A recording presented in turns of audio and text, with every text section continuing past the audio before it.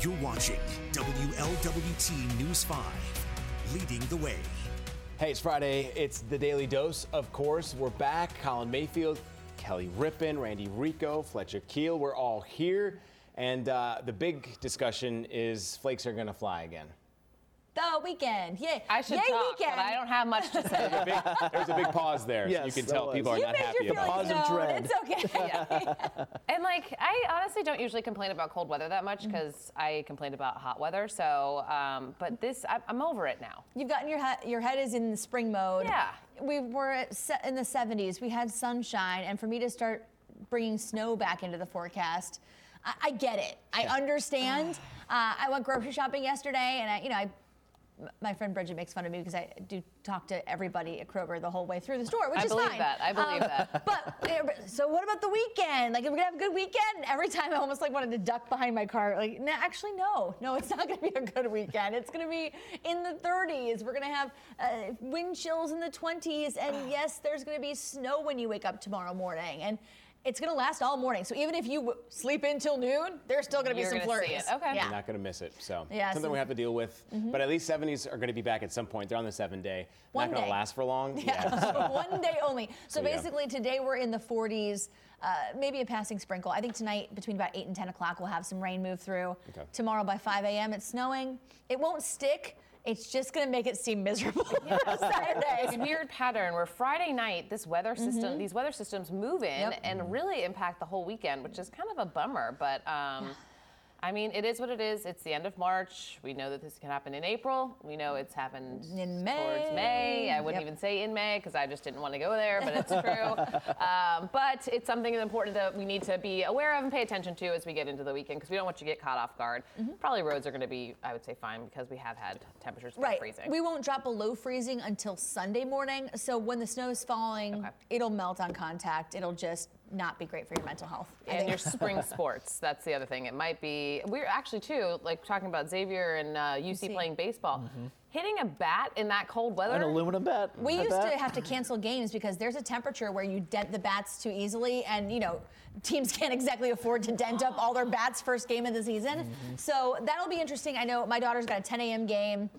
We're gonna be bundled up. All right. It'll be super fun. All right. Yeah. Well, we're going to let Randy go prepare her forecast for the Today Show.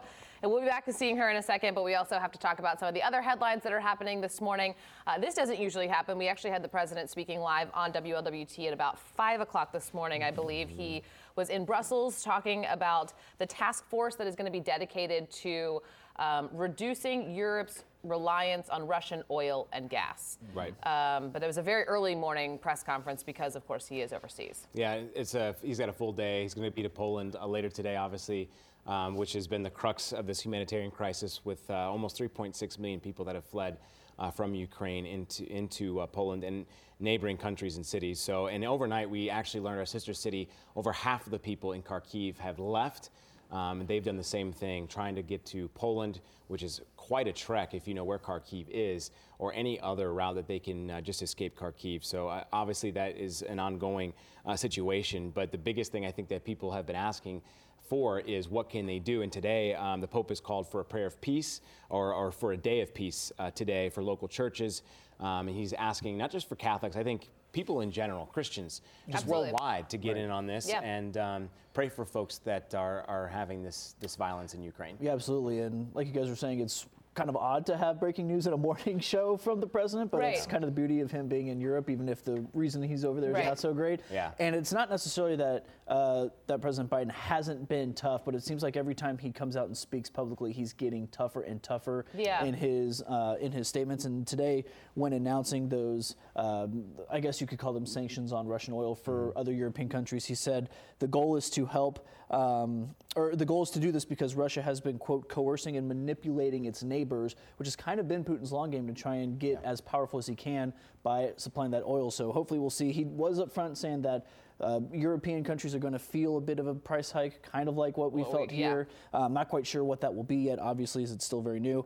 And going back to the Pope calling for a prayer of peace, the last time he did that was back in the Cold War in 1984. And that's one thing that kind of keeps going through my mind every now and then. I keep putting myself in 5, 10 years, 15 years down the road. Once this is all over, it's like, I will have been living through history and not even realized it yet. Yeah. Like, we're going to be talking about this in that time the way we're talking right now about the last time this was the Cold War in the 80s. It's kind of strange. I believe, too, at 11 o'clock is what a lot of the local churches are doing something specifically around here. So if you are belonging to one of those churches or if you're interested, I think they're doing saying a rosary and having other prayers at 11 o'clock at the different churches.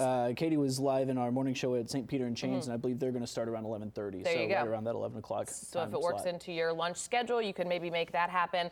They've also said, obviously, you can do that from the privacy of your work, your office, your home, whatever would work best for you. We do want to go back to Randy now because we talked about that wild forecast. All right, as we take a look at the WLWT live radar, you can see a couple of light showers passing by our northern communities here. Northern Butler County seeing some light rain, currently over Oxford, headed toward Middletown and Springboro. For today, a passing shower a possibility. We'll see temperatures into the upper 40s, but the best bet for rain actually comes as the sun goes down tonight, 8, 9 o'clock tonight. We should see some rain. That's the colder air moving in. So if you do have plans tonight, plan on rain after sunset and snow showers arriving by tomorrow morning. All right, so there you have it. We cannot forget, obviously, Colon Cancer Awareness Month. Huge story that Megan Mitchell did today. And actually, that type of story has touched a lot of individuals here or on WLWT, my family specifically, and yours as well. Yeah, it's, colon cancer is a very scary thing, and it can be, intimidating. It's not maybe a fun thing to talk about, getting a colonoscopy, but they're bumping the age to get screened down to 45. So it used to be 50, you went every 10 years, but if you go down to 45 now, people younger and younger are getting it. And I think that's the scary thing too, we're starting to get to that age where our friends are experiencing different things. And I know a young man who's 42 years old and just passed away from colon cancer. And then I have a friend who's 34 and she's going through treatment right now. So early detection. Huge, very, very important. Do it earlier than you need to, and especially if you have a history in your family. 10 years earlier, they're saying now. So, hey, if you're 30 and you want to do it, why not? And if your insurance covers it and you feel safe, do so. So I'm going to ask Randy to come back over because UC had an amazing pro day yesterday. I love Sauce Gardner. I think he's going to be a top 10 pick. They've been talking about it. His stats as a cornerback, it hasn't been seen, especially at Cincinnati, but in the scheme of things, nationally, he's one of the best of the best. And him going that early would be huge for UC. Yeah. And I think Desmond Ridder might also sneak into the top 10. Saw some people say that the Atlanta Falcons had a pretty big contingent. Oh, yeah. All but one of them left after Ryder performed. So interesting. Maybe number 8 for Desmond Ridder. We'll see. I heard obviously the Titans were in town. Ritter, the Titans were in town, obviously, with Vrabel was there. Him and Fickle have a very close relationship. And Tomlin was in town as well. So Steelers, Titans, we'll see. All names that could be. This is, 13, I think, athletes that were performing 13, for the pro day, which is huge. And they had a great season. Yeah, Sauce didn't perform yesterday. He did his work at the combine, but it speaks for itself. Yeah. His vertical leap, his shuttle times, and then his 40-yard dash. And then he's a lanky guy, so he can cover a lot of receivers in the NFL. So that'll be interesting. He did not allow a single touchdown his entire college career. That's insane. At some point, quarterbacks are going to get scared to throw to you because they know what's going to happen. They know he's that there. kind of guy. Yeah, Ritter, Gardner, and then Jerome Ford and Kobe Bryant, also a couple of key names to watch as we could be a Bengal. Get through. As we get through into the draft season. Which is always so fun. Could end up falling. It's so fun when you know that the athlete from the college in the same town. They just have to drop down the hill and come hang out down at Paul Brown Stadium. So that would be really fun too.